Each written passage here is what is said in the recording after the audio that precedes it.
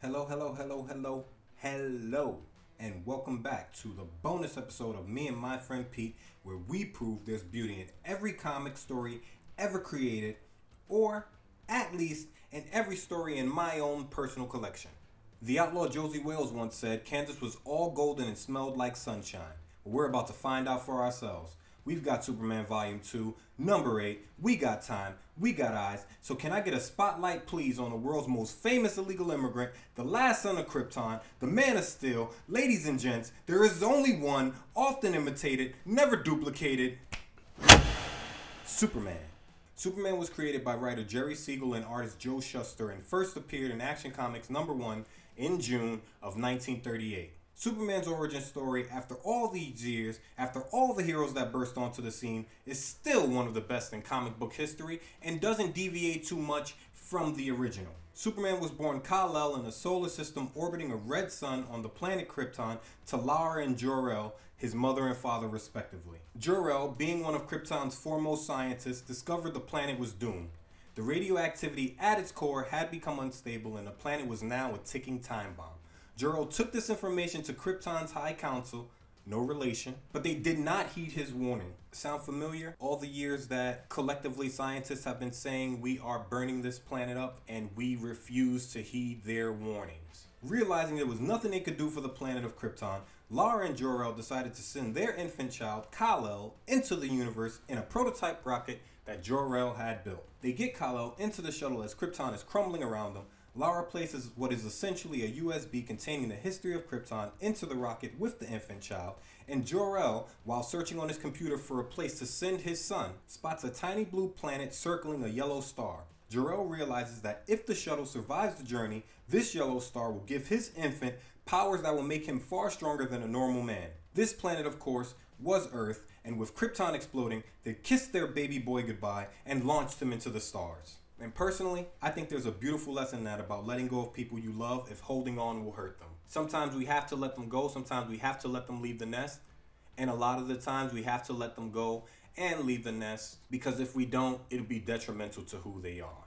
So shout outs to Lara, shout outs to Jor-El, making the hard decision. So Krypton explodes, Kal-El rockets across the universe and crashes on this blue planet in a field. This is of course Earth, and not just any part of the Earth, a field in Smallville, Kansas. In this field, he's found by the two most salt of the earth people outside of Forest Hills, Queens, Martha and Jonathan Kent, also known as Ma and Pa Kent, respectively. They're local farmers, they adopt the child, and they raise him as their own. They name him Clark Joseph Kent. As Jor-El guessed they would, Clark's abilities grew under this yellow sun, making him extremely powerful from a very young age. But what's powerful? What's power? I'll tell you what power is because Superman has them all. Flight, super speed, super strength, super hearing, freezing breath. His lung capacity? He can travel vast distances through space off of one deep breath. He has x-ray vision, he has heat vision, he has telescopic vision, and in one Teen Titans story, he even tells Superboy that he can see our souls. With all these powers, Soup's only real weaknesses that have stood the test of time are kryptonite, which are radioactive chunks of his dead homeworld, magic, and he can't see through lead. So if you're not lead-covered kryptonite, shout out to Metallo, you might want to talk it out with the homie first. But it was his adopted parents who gave Clark his real powers. Compassion, kindness, empathy, selflessness, and a willingness to stand up for people and use his great power with great responsibility. Decades before Spidey even had the idea, decades before Uncle Ben had the idea, Ma and Pa Kent had the idea, and they instilled it in a young Clark Kent. Proof that whether it's Kansas or Queens, nurturing matters just as much as nature, it isn't an either or. Fearing governments would want to cut Clark open and experiment on him, Ma and Pa Kent made him keep his power secret from the general public, and I think it was absolutely a smart call. Governments, especially my own, I'm an American, have not proven they will act responsibly with great power or respectfully to immigrants, and make no mistake, Clark is an illegal alien with great power. So Clark listens, he hides his powers, he keeps his gifts hidden except for a couple of people who know who he is inside and out. And when he graduates high school, he takes a 7-year odyssey around the world to learn what's what, to figure out what he's going to do with his life, and to find out how he can be of best service with these powers. And once he returned, he had one goal in mind: to help. Where he could, when he could. He decided to take a reporting job in Metropolis, the largest city in the DC universe, so he could always know where and when he would be needed. So as a journalist, news hits journalists first. And since Clark is in the room when it happens, he can always be out of the room to go help. It's genius. Creating a costume using the fabrics that were left over in his rocket ship, he sprang onto the scene and the world's greatest superhero was born. Fun fact, the S symbol on his chest does not stand for Superman. Lois called him Superman upon first meeting him, but that is not what the S symbol on his chest represents.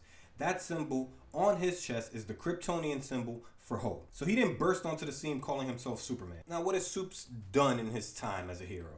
Superman is a founding member of the Justice League of America and an inspiration to superheroes and regular folks the world over as a symbol of truth and justice in the DC universe and here in our own real world. His legacy extended well past his own time on Earth, reaching as far as the 31st century, where many people of the time adopted a non-religious belief called the Spirit of the Last Son. These people do their best to follow the example set by the illegal immigrant boy who grew to be the world's champion. Immigrants, we get the job done. Shout out to Lin-Manuel Miranda. I've included essential Superman storylines in the show notes. Please take a look at them and give Superman a try if you haven't. So that's a little bit about the Man of Steel. Now, since we're already in the 31st century, I think it's the perfect time for our second spotlight.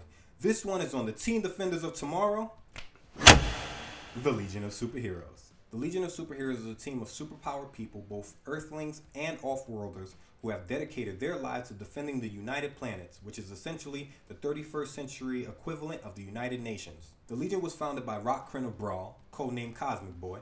Fun fact, his name was given to him by his planet's people because of his skill in a planetary game called Magnoball.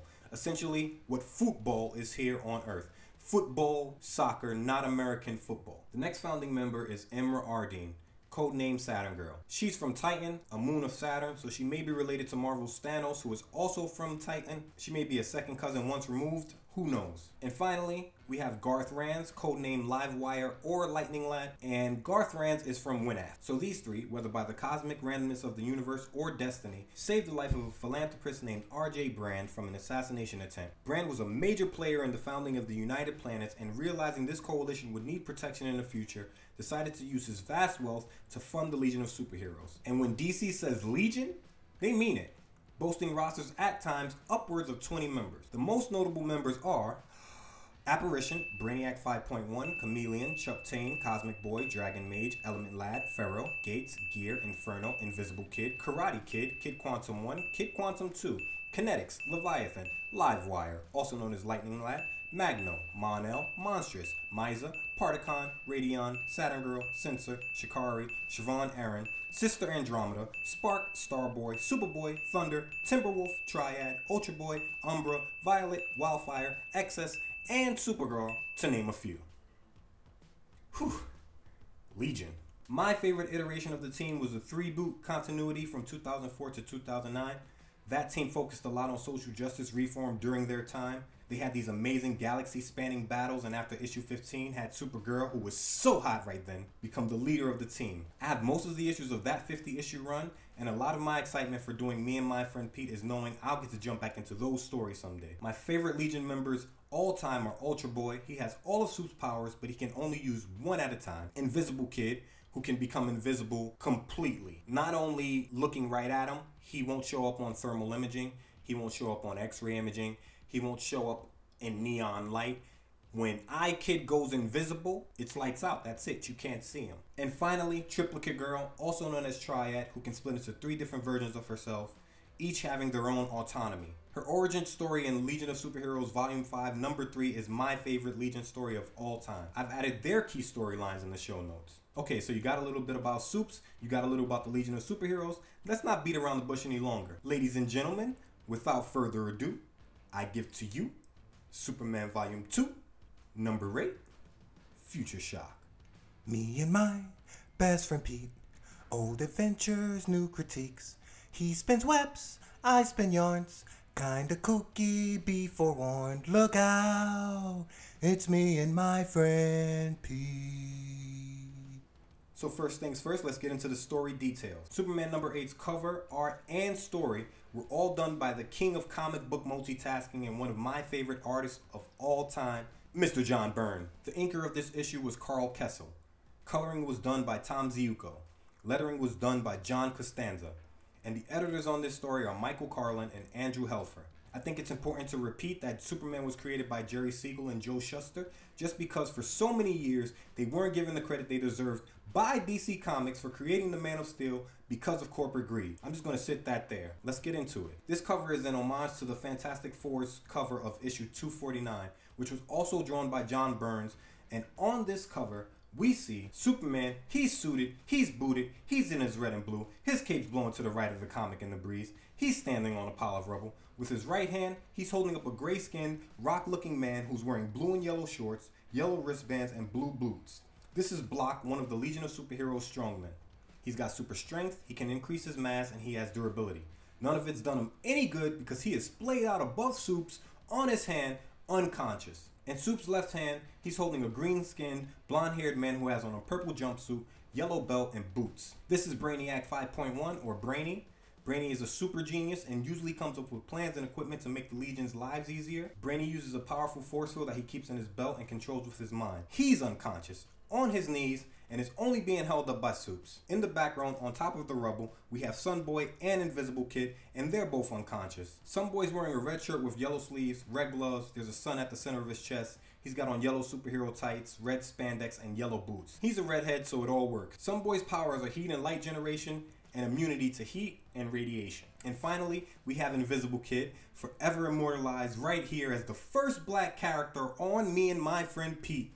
And he's unconscious as well on the rubble.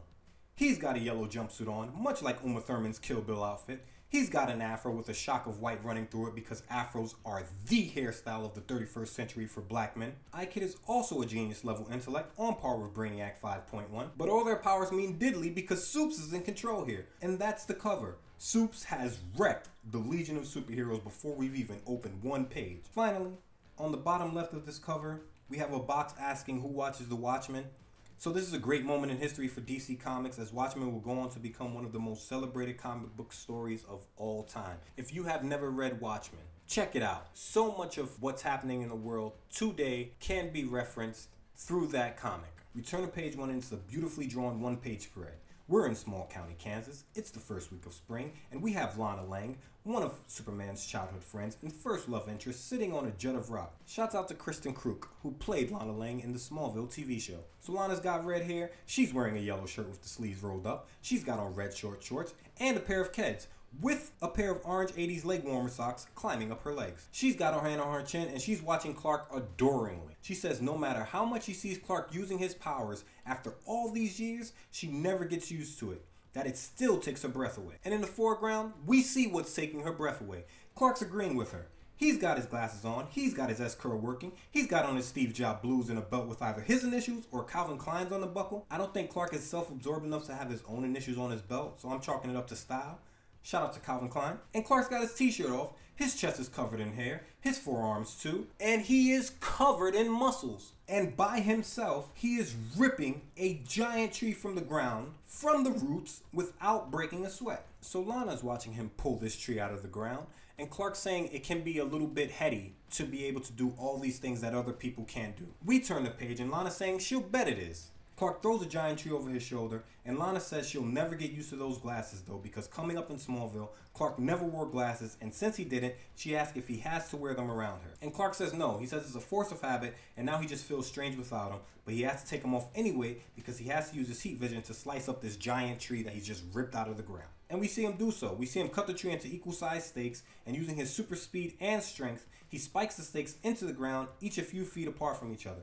So he's building a fence for Lana at super speed, but as he does, he has an odd feeling that his heat vision wasn't going to switch off just now while he was cutting the tree. It worries him, but he puts it out of his mind because it did shut off, and as long as Clark can control his powers, Clark doesn't worry about his powers. We have someone shout from off panel, "Hello." We get to page 3 and we see the person saying hello is Ma Kent. She's got a gray jacket on, she's got an orange and yellow plaid skirt on, she's wearing a pink sweater, she's got glasses, and she's with Pa Kent. He's wearing a fedora, he's got on a green jacket, he's got a red sweater and brown pants, and he's holding a picnic basket. So Lana asks what they're doing here, and salt of the earth that they are, they say it's past noon, so they wanted to come see if Clark and Lana were hungry. And these are the type of people Ma and Pa Kent are. These are the type of people who raised Clark Kent. You've been out there working all day, we're gonna bring you some food, because we think you're hungry. So Clark, using his X-ray vision to see through the picnic basket, says he's not really hungry, but he's not going to pass up a slice or 6 of his mama's rhubarb pie. If it's your mama's cooking, you don't pass up nothing that comes out your mama's stove, right? I don't know if you've ever seen Martin, but have you ever seen what happens when Gina messes around with Martin's mama's biscuits? Where's Martin's mama's biscuits? And I'm sure Superman, Clark Kent must feel the exact same way about his mama rhubarb pie. Don't touch his mama rhubarb pie. And Ma Kent, she says she meant that to be a surprise, but if she really did, she should have wrapped it up in lead, because Clark can't see through lead. But just bring in a wicker picnic basket, you gotta know he's gonna look through that basket. So they all have a picnic. Pa's lounging on his side, he's eating a sandwich, Lana's sipping a soda, Clark's on slice 6 of the rhubarb pie, and Pa Kent says, drawing a look of worry from Ma, "I'm glad to see you've got your appetite back, son. You were in pretty rough shape when you arrived yesterday." Because of course, if you bring a picnic basket, you have to be Yogi Bear. And Clark responds, he says he's never been as worn out as he was after his fight with Rampage. And we get a little dialogue box, and this fight took place last issue, and Rampage really put him through it. Clark says absorbing all that energy from her to stop her took a lot out of him.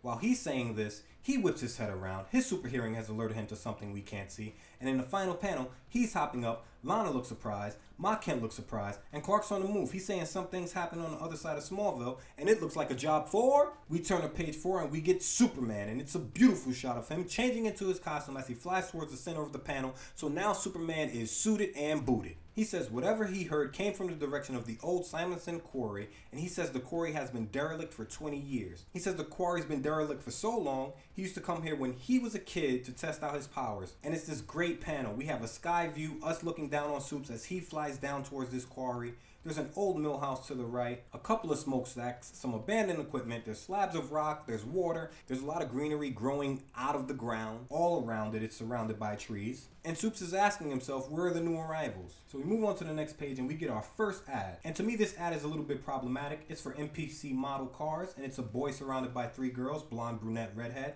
And he's got a model car on the table. He's got some pencil, he's got some glue, and these girls are just enamored with his model car. I think the premise of this ad is to convince boys that girls will like them because of the model cars they build, which seems to me like conditioning for the idea of girls liking boys because of the cars they drive. And the tagline for this doesn't make it any better. It says, just like the real thing, only smaller.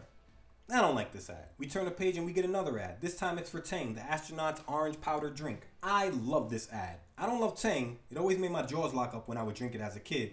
But the ad is a kid in all types of Tang swag. He's got on a t-shirt. He's got on a wristband. He's got on a Tang radio. He's got on Tang suspenders. He's got a Tang pocket light hanging out of his pocket. He's got on a Tang pocket watch. He's got on a Tang headband.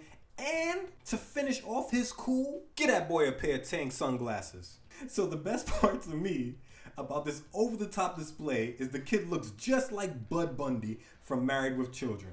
One of my favorite Married with Children moments is in an episode when Al Bundy eats a Tang sandwich, and he alludes to the fact that the family eats these sandwiches a lot. So I'm convinced this is Budrick Bundy swagged out thanks to all the Tang sandwiches. But back to, we get to page 5 and Soup spots 4 beings and 2 clearly aren't human. This is what he's thinking. But we know them from the cover. We got Block, we got Invisible Kid, we got Sunboy, and we got Brainiac 5.1. And they're standing out of this large transparent bubble. Soups think the bubble must be a spaceship and it must be advanced. That's why he didn't spot it coming through the atmosphere. He says he wonders, but we don't see what he wonders. Next panel, we have the Legion, and Sunboy is asking Brainy why they stopped. They were traveling somewhere, why did they stop? When all of a sudden, a red beam of energy explodes on the ground in front of him. Brainy pushes Sunboy out of the way. Block looks up, he screams, it's Superboy. iKid agrees with him, saying that Superboy must have followed them. Up in the sky above him, Soups has his hand to his temple, and he can't believe his heat vision just activated on its own. So that feeling that he was having earlier while he was making the fence for Lana, it's happened again, and now he couldn't control it. He's just attacked 4 strangers. But whether Soups can believe it or not, Sunboy is not having it. Final panel, we see him, he's crouched down, his hands are in front of him, and he's firing a jet of fire up into the air. He says he doesn't know what's gotten into Superboy, but Superboy's messed with the Legion, so he's bitten off more than he can chew. We get to page 6, and I want to take a moment to throw kudos to colorist Tom Ziuko, because he is killing it with the lighting in these action scenes.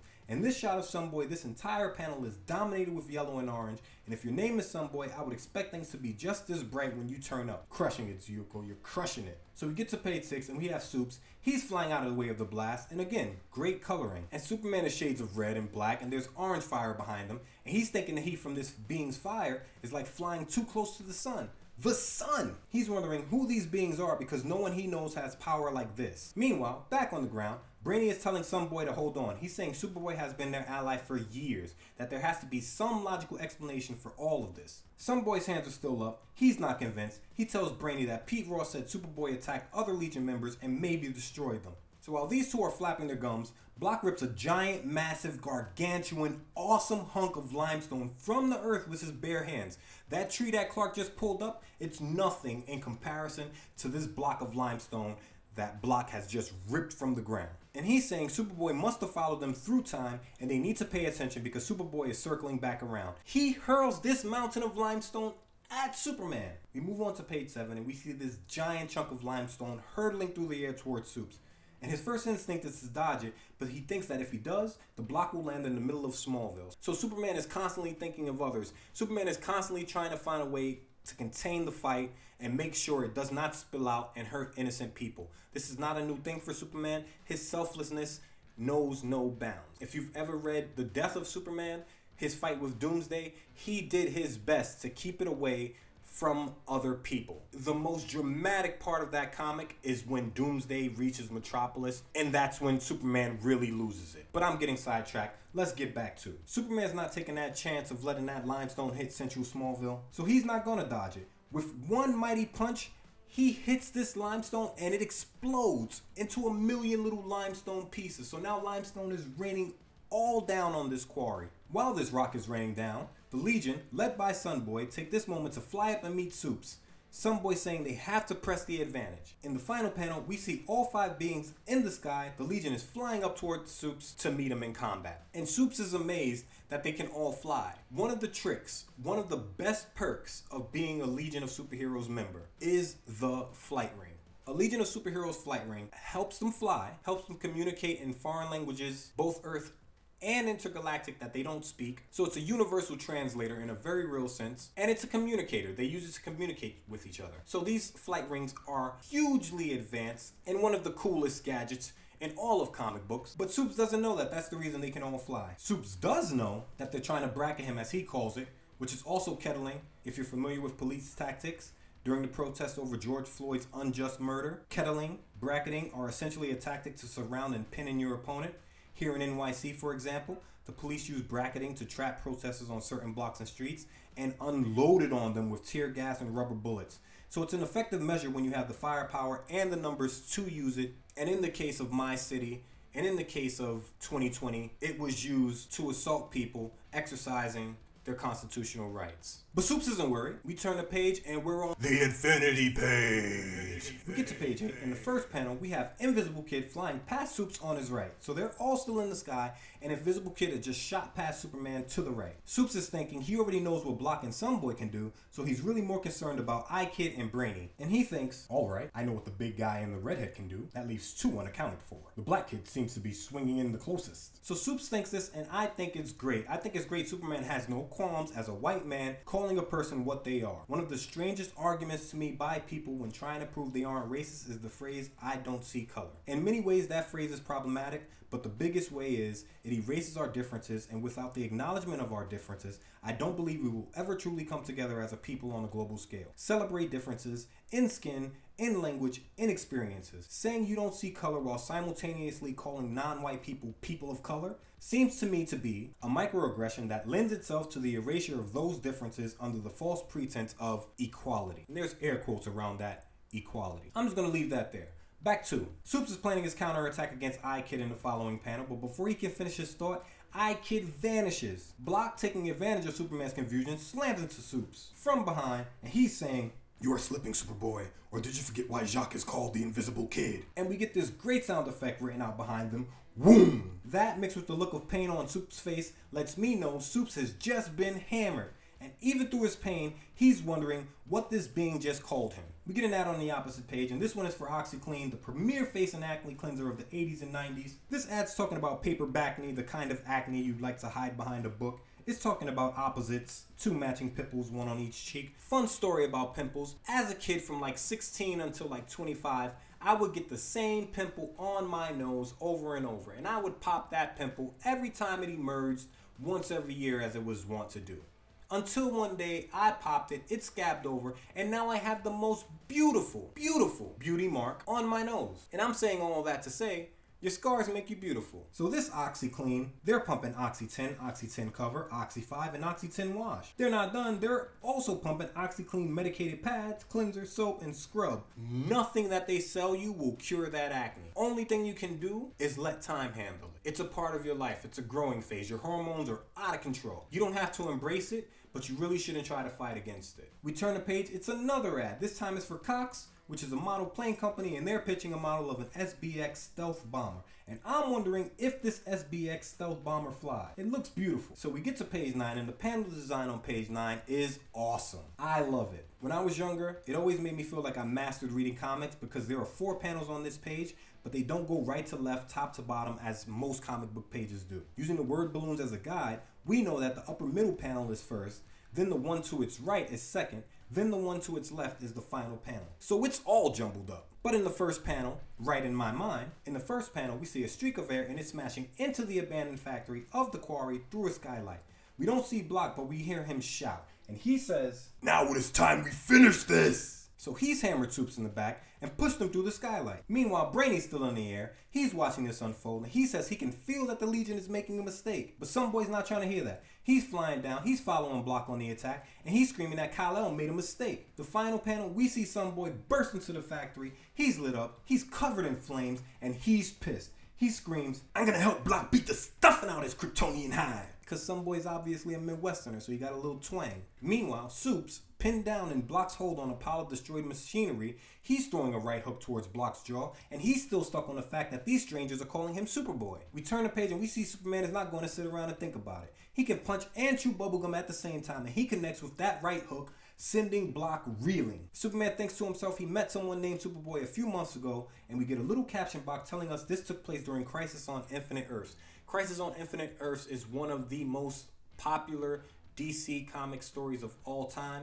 It's worth a read. Anyway, he's saying he met that Superboy there. But Soups doesn't think that this Superboy is the same as the one that these strangers are talking about. Meanwhile, Block has to be pretty strong because while he's getting chin checked, he's thinking that Superman isn't as strong as he remembers. So whoever this Superboy is that the Legion keeps referring to, he must be a powerhouse if Superman doesn't pack a punch like he does. So while Soups and Block are tussling, some boy flies above them. He's shouting to Block to get clear because he's about to unleash a full intensity blast. Block breaks left, Soups breaks right, the panel follows Soups, and we see some boy's hand wrapped in flames shooting a blast at Soups. He thinks the blast can stun him, but Soups is faster than a speeding bullet, and he reminds Sunboy of this with a taunt.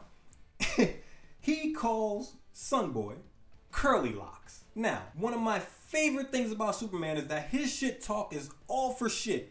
He is a horrible, horrible smack talker. But you don't have to be good at talking smack if you could smack someone's head off. The final panel on this page, Superman's flying above and towards Sunboy and telling himself to be careful because the blast Sunboy just shot was stronger than the first, and he doesn't know if his invulnerability can handle it. And again, this is another thing that makes Superman so great. This is Superman at his best. Just because I'm strong, that doesn't mean I'm going to let you knock me around. All of this is happening, and Superman notices that Sunboy seems weakened after that blast, and Superman decides to press his advantage. We get to the first panel, and Soups is flying towards Sunboy at super speed, and he thinks, "One tender tap from me ought to finish putting him out." Again, Superman at his best is always trying to use only the force necessary to end a fight. But before he can connect with Sunboy, he smashes into an invisible barrier and bounces back from it, confused, and we get a great sound effect of "wong."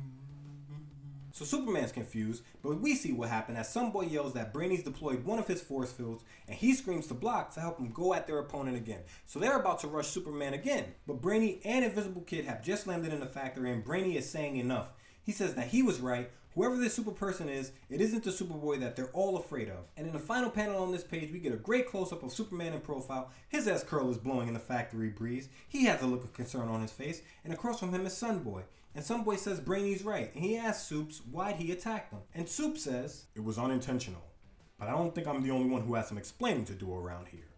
You claim to know my uniform, but you still fought back as if you were my enemies. Who are you?" End quote. I think that's a little bit smug though. Superman says you saw my uniform, so you should know who I am. Why would you attack me? But you attacked first. You're saying it's unintentional, but they didn't attack you. Your heat vision went off. So Superman being a little bit cocky there, and he's demanding to know who they are. We turn the page, and now everyone's cooled down and they're standing around talking. And Block is asking how can this person be Superman and not know who they are. But Brainy has an answer. Brainy says it is to be expected if his theory is correct. He tells Supes they're the Legion of Superheroes and that they're from the 31st century, and Supes is thunderstruck from the information. Brainy says, I know it's hard to believe, but let me tell you a story. So Brainy starts telling this story, and we see a young Clark Kent. He's got the glasses. He's got a yellow sweater over a white button down. He's got his SJBs on, those Steve Jobs blues, and he's walking down the street. And he sees a red-haired kid in a blue suit who waves at him and says hello, but instead of calling him Clark, the kid calls him Superboy. So Clark laughs it off and keeps it pushing. The best way to deal with these things is to ignore them. That's what he thinks. I'm not going to acknowledge this because this person will then know that they're right. The next panel, Clark's donned his Superboy outfit. He's suited and booted, so Superboy's flying over Smallville. And we see another young man, this time with jet black hair. He's got tan pants on. He's got on a tie and an orange jacket. And he calls Superboy, who's flying overhead, Clark Kent. So now Superboy's rattled by this. But he thinks if he doesn't respond, the guy might think he's wrong. So he's going to stick with the plan of, I'm not saying anything to validate your thought on this. Next we see Superboy. He's landing outside of a church close to a young lady with blonde hair. She's got a white blouse on. She's got a white pencil skirt on. She's got on some blue loafers and some high stockings. And she's telling Superboy to say hello to Ma and Pa Kent for her. So now Superboy is unnerved. He's wondering if everybody knows the truth. That if everybody in Smallville knows that Clark Kent is Superboy. But as a small town kid who knows everyone in town, he should have immediately knew something was up. These are three strangers. If the whole town knew, you can bet they would be stopping by Ma and Pa Kent's house to ask about it. Because it's a well-knit community. Everyone knows everyone. So in the final panel on this page, we see that the three people who approached him are the founding members of the Legion of Superheroes. We've got Lightning Lad, also known as Livewire. He's got on red and yellow with two lightning bolts on his chest, and his name is Predator Buffett. He's the redhead. We have Saturn Girl next to him. She's got on a yellow top, blue skirt. Her name's above a picture of Saturn on her chest. And we have Cosmic Boy to her left, and he's got on his purple and black suit. His name is on his chest. There are so many Legion members, they have to wear superhero jerseys with their names on it. It was probably Cosmic Boy's idea, being a professional athlete, but I think it works. I don't see why any superhero team with more than 8 members does not have superhero jerseys. It seems practical. But back to Cosmic Boy, he's holding a sphere in his hand, and he's telling Superboy that they're from the future, and they know all about his life and times because of it. Superboy is relieved. He doesn't want people knowing his story. This is a great weight off of his mind. And we get a caption box at the bottom of this panel, and it's a historical note. And it says, this sequence is adapted from the story which first appeared in Adventure Comics number 247, April 1958. So we flash forward to the present on page 13 in the first panel, and because Supes has questions, he's holding his hand up at Brainy on the next page. He grants that they know he's Clark Kent, but says he was never called Superboy, so somebody's lying. Alright, yes, I am Superman, but I have never gone by Superboy. I took my 7-year sabbatical, I went around the world, I hit Metropolis, I became Superman. There's no Superboy, what are you talking about? Brainy says, I know, but bear with me, I'm not done telling my story. We flash back to the past, and we see Lightning Lad, we see Cosmic Boy, we see Saturn Girl, and we see Superboy, and they're in a clearing surrounded by tall trees, and the spear Cosmic Boy was holding is now a large ship-sized orb, much like the one the present Legion arrived in the start of this issue. Lightning Lad, he's asking Superboy to join their crew and come with them to the future, and with no resistance. Superboy says he'll go because things are quiet right now in Smallville. Superboy seems extremely impulsive.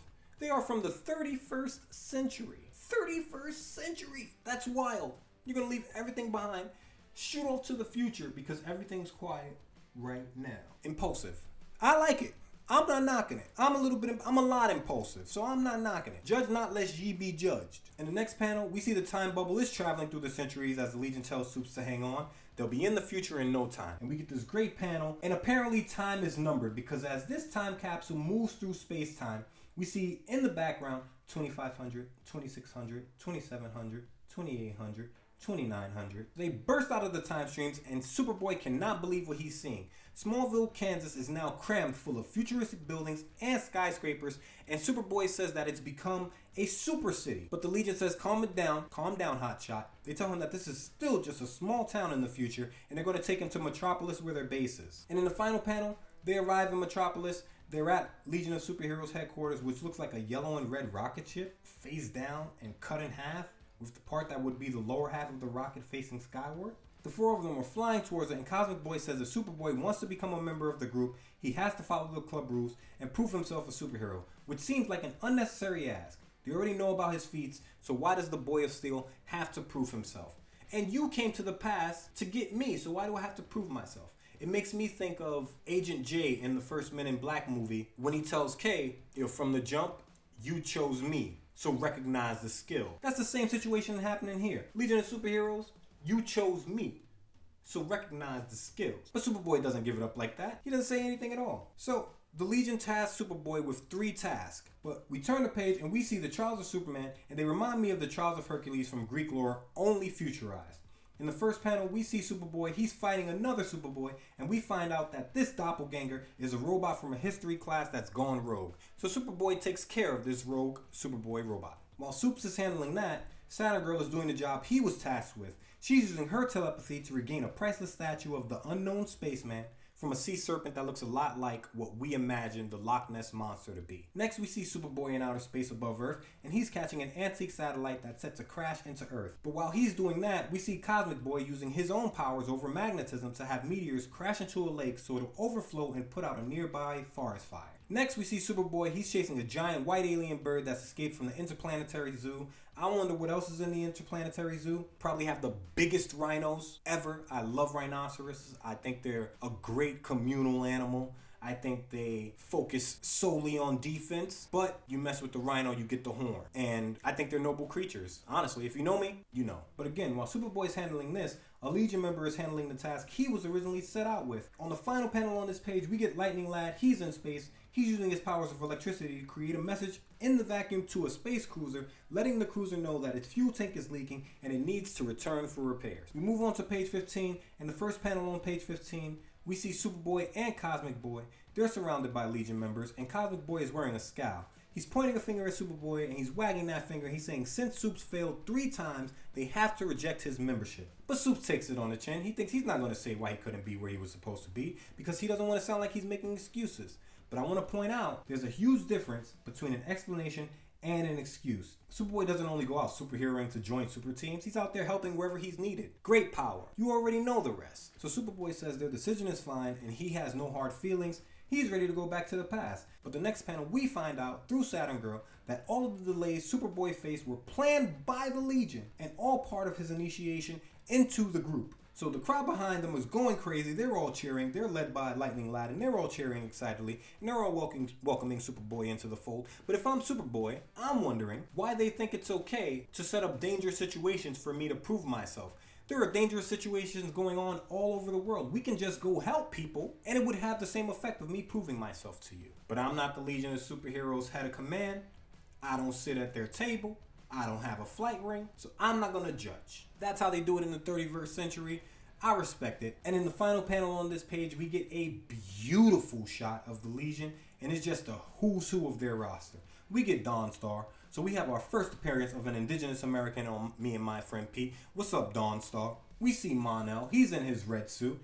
All of Superman's powers, none of the S-Curl. We got Timberwolf here, we got Ultra Boy here, we have Chameleon here, we have Night Girl here. We've got all the members who appeared throughout this issue and quite a few more. Remember, this is the Legion of Superheroes, and I count no less than 33 members, that's including Superboy in this panel. It is a beautiful team shot. All team shots should take a note from John Byrne on this one. So we get to page 16, and now we have Brainy. He's a talking head, and he's explaining the many adventures Superboy has helped them out on. So we see the Legion flying into battle against the Fatal Five, a 31st century group of supervillains / terrorists. We get a shot of the Legion of Supervillains, which you have to admit isn't a very original name. And we get a great panel of a figure wearing a red hooded robe with one spindly hand on top of a crystal ball with a cosmic gleam in their eye. This is the Time Trapper, and who Brainy thinks is behind all of this confusion. On the next panel, we see Cosmic Boy holding a newspaper with a look of shock on his face, and Cosmic Boy's got on a trench coat because when you're going to the past, you do not want to dress like you're from the past. You just want to throw a trench coat on over your futuristic gear and keep it pushing. And that's what Cosmic Boy is about, simplicity. I like Cosmic Boy a lot now that I think about it. And Cosmic Boy, he's holding this newspaper. He has a look of shock on his face, and the headline on this newspaper is Space Shuttle Challenger Explodes. And the caption box says that this happened in the Cosmic Boy miniseries when he traveled to the 20th century. So Brainy is saying that it was during Cosmic Boy's travels that they learned the Time Trapper was involved. Brainy also says the Legion was trying to travel forward to the end of time where the Time Trapper keeps his citadel, so the Time Trapper is giving me Kang the Conqueror vibes of the Marvel Universe. Shout out to Jonathan Majors. But instead of traveling forward through time, however, we see the time bubble in the final panel on this page, and we see that Smallville church in the background. And in the foreground, we have a shot of a large Superboy billboard. And on this billboard, he's waving, and next to him it says, "Welcome to Smallville, home of Superboy." So we know that they went back in time instead of forward. We move to the next page and we get an ad for Rainblow and Super Bubble. Now, I'm not too familiar with Rainblow, but Super Bubble was a jawbreaker of a gum. If you've never had one, it came in these blue, yellow, red, and white wrappers. It had this sugary powder on it when you opened the wrapper. It was very sweet, but its flavor only lasted like 3 minutes. Anything after that, you're just chewing on your own mouth funk. It was a great gum for playing baseball because it cost 5 cents when I was a kid, so you could really have a wad in your cheek, all for a quarter, and feel his boss as a major leaguer chewing on snuff. We turn the page and we get another ad for a DC hero named Wild Dog, who from my research seems to be a Midwestern DC version of the Punisher. He's got a great look, he's got on a hockey mask, he has on a blue jersey with yellow trim, and there's a laughing dog on his chest. The laughing dog is red. He has a leather gun holster and he's holding an Uzi. I'm not really a fan of most superheroes who use guns, but it's a great look. I'll admit it's a great look. So we get to page 17, and the first panel is a picture of Smallville from a bird's eye view. There are cars on the street, there are people milling about, there are people walking their dogs, there's a puddle on the corner. It's a beautiful shot of just everyday life. People just living their lives. And in the caption box above this image, Brainy is saying they didn't think they would ever be able to return to this time because of the Time Trapper's actions, but Cosmic Boy, Ultra Boy, Mon-El, and Night Girl went out to investigate and were shocked that it was the Smallville they remember. In the next panel, we see that the Legion has taken to the streets in clothes fitting the time. My man Mon-El's wearing a tight blue shirt. He's got brown pants on. He's almost a spitting image of Soups, like I said, minus the S-curl. And he's talking to a police officer who's leaning out of the window of his car in the foreground. And Mon-El knows this cop. He introduces himself as Bob Cobb and says that he's a friend of the Kents. But this is a small town, so the chief remembers him and says, "Yeah, you stayed with them a while back, didn't you? It's nice to see you again." Very small town charm. Smallville is packed with that small town charm. Everybody speaks to everybody. Everybody says hello. Everybody remembers people who come to visit. In the next panel, we see Ultra Boy and Mon-El. Ultra Boy's wearing a green t-shirt. He's got on his SJBs. He's got brown hair, and he's extending a hand out to Pete Ross. So Pete was mentioned earlier in this issue. He's one of Soup's longest and closest friends. They grew up together in Smallville. He's got blonde hair and a white button-up on. And in the main continuity, I'm not sure if it was reset, but Pete is a politician. He's a former senator, former vice president, and after his president, Lex Luthor, was impeached, he became the president for a short while. So Pete has been the most powerful man on the planet outside of his best friend, who is the physical most powerful man on the planet.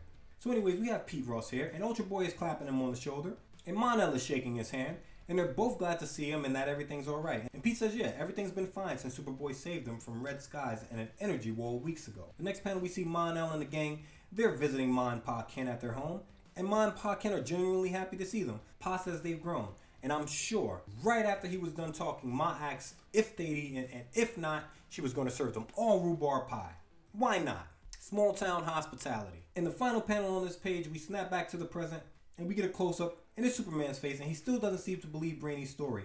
He says it sounds like a Twilight Zone version of his life. He hints at the Red Sky reference Pete made, but doesn't say anything out loud about it. When he does speak, it's only to say that he still doesn't believe their story, and knowing Smallville citizens doesn't mean that the Legion is on the level. He wants real answers, and they still have not provided them.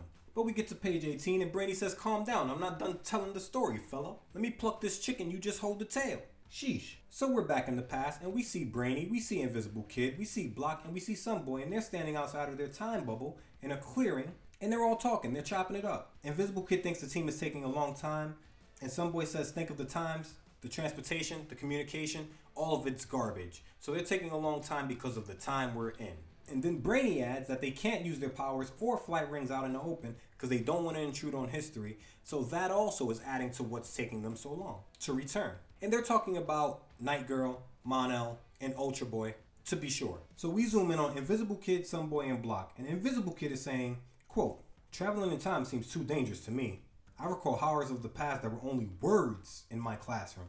Diseases like Black Plague or smallpox. Insanities like racial hatred. And I think as a black kid from the future, he would be hyper aware of the ills of the world of the past for his people, and he probably would have no desire to go. So I say shout out to John Byrne, because that seems like something a white comic book writer would miss or not comment on, but he puts it on Front Street. He addresses color in this issue twice, in very simple ways that mean a lot to me. So see colors and see the ills of the world. Don't run from them, because whenever I think of time travel stories of black people, I always imagine a large part of it being a nightmare. And a great comic that explores that concept and idea is Kindred by Octavia Butler. She is one of the greatest science fiction writers of all time. Shout out to Octavia Butler. Back to. In response to the Invisible Kid, Block says he doesn't know which of society's past ills seems odder to him, but before he can finish his thought, Brainy says they're getting an emergency signal coming from Cosmic Boy's flight ring and relayed through their time bubble. Brainy says since they sent all of their heavy hitters out into Smallville, this has to be deathly serious. And Brainy's right. None of the Legion that's with him right now are slouches. They all have great power. They all know how to use it. But the 3 members that they sent into Smallville are on par with Superman as far as strength. Mon-El is on par with Superman as far as strength. And he doesn't have the weakness of kryptonite. He's just deathly allergic to lead. Right? Ultra Boy is on par with Superman, 1 power at a time. Night Girl, in complete darkness, she is on par with Superman. So they've sent all of their heavy hitters, and they left 1 big boy in terms of Block, 2 scientists, and some boy. Yeah, some boy's a heavy hitter. We've seen him go at Superman, and we've seen Superman scared of it, but he's only 1 person. And if something has happened to their heavy hitters, some boy is not going to be able to deal with whatever that is. We don't know if any of these Legion members can handle it, and that's what Brainy is saying. We get a close-up on Brainy now, and Brainy is as thin-lipped as they come. He doesn't even have a dip in his upper lip. But he's about to drop his plan. Before he does, though, Pete Ross screams for them to run from off-panel. And we know it's Pete Ross because Brainy says, huh? Pete Ross? So the final panel on this page, Pete's on his bike, and he was zooming because there's dust kicked up on the ground in front of his front tire.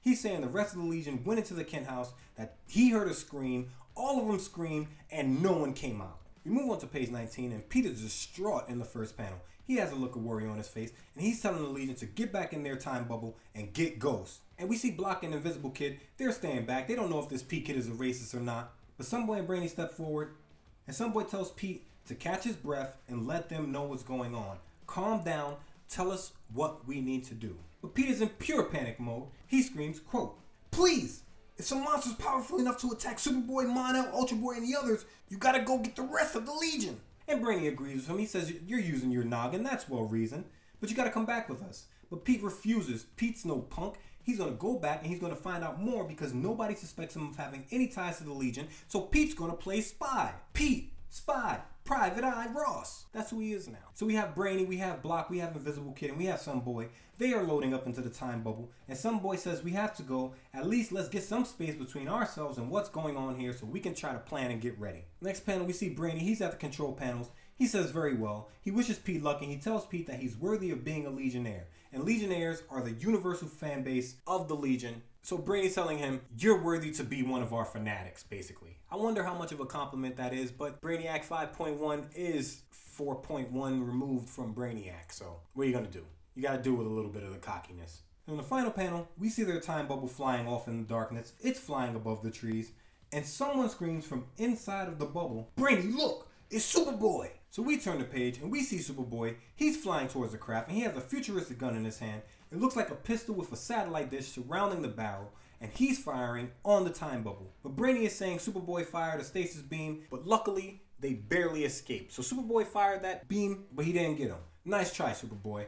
You gotta be quicker than that. The next panel, we're back in the present. Soups and the Legion are walking through the abandoned factory, and Soups got his hand on his chin. Soups is thinking, and while Soups is thinking, Brainy's saying their adventure isn't over, that their friends are still captives in the other Smallville, and Superboy may be coming after the remaining members of the Legion. Superman doesn't know how to take this. All of this is blowing his mind. He hasn't even tried to ever travel through time using his own power. He says whoever this Superboy is, he might be stronger than Superman. Because if this kid is going to come here without the time bubble that you're using of his own power, we should really be worried. He sounds like he's stronger than I am. And in the next panel we see Superman and Brainy, they're whipping their heads around. They both have shock on their faces as someone says from off panel, "Count on it," air quotes, Superman. And nobody knows what's going on. And before anybody can react, we see in the final panel all of them bathed in a red glow, and Brainy is saying the stasis ray, and Block saying he can't move, and all of them are staring up and to the right of the panel. This next page, we get a full page ad of just random ads. It's mainly comics, it's mainly bodybuilding, it's mainly self-defense, all the things that little boys want to do. Well, they'll read comics, get muscles, kick butt. That's the order that you follow as a fan of comic books. I say this from personal experience. So that's all that's going on this page. We turn the page and there's an ad for another DC hero. This time, it's a guy called Silverblade who is apparently an actor turned real world swordsman. He's got a fencing sword, a rapier, right? A épée? E-P-E-E? L'accent aigu? Je ne comprends pas. But anyways, this Silverblade, he's got a fencing sword. He's got on armored sleeves and leggings. He's got on brownish orange boots with the matching top. He's got on a blue cape, and damned if he doesn't look exactly like Bruce Wayne. This comic seems interesting. I'm going to find out more about him after this, but right now, we move on to the final page. And on this final page, we see Superboy. He's standing on the roof of the Quarry Factory. It's great art because he does have a youth in his face our older Superman doesn't possess. He's got his right fist clenched at his side, he's holding the stasis ray gun with his left, and he's staring down into the factory, and he's saying, yes, it's me, and you've got to know how much I hate having to do this, but I have no choice. You must die, Legionnaires, so that the whole universe can live. And that's the end of the issue. Superboy has trapped Superman and apparently all of the Legion of Superheroes, and if what he's saying is true, he may have gone ahead and killed 4 members of the Legion. We get a caption box saying this adventure will continue in Action Comics number 591, and that brings this issue to a close. We have a letters page, but I didn't find anything too comical or amusing or insightful in that. Not that there wasn't anything, but just not to me, not worth sharing. So we get 2 pages of comic pages, but on the final cover page of the comic, we get a memorial to E. Nelson Bridwell from a name I know from the Tom vs. the Flash podcast, Dick Giordano. Dick says Bridwell was a fantastic scripter and a storehouse of comic book knowledge who helped expand upon and create new depths of the DC universe. So I say, to the immortal E. Nelson Bridwell, through history, thank you for your contributions to the technicolored world of comics. I hope you're resting in peace. And this brings us to the end of the bonus episode. I know things are looking grim for Supes & Co., but if you know anything about the Man of Steel and anything about the Legion of Superheroes, is that they always manage to pull that W out in the end. This is another one of those comics that I can't remember where I got it from, but love very much. I know I got it after I began my Legion of Superheroes collection of Volume 5, and I know this because iKid was, as I said, one of my favorites, and it blew my mind that he was once a black kid. I've added the image of the Fantastic Four John Burns cover that inspired the cover of this issue in the show notes. Tell me who you think wore it best.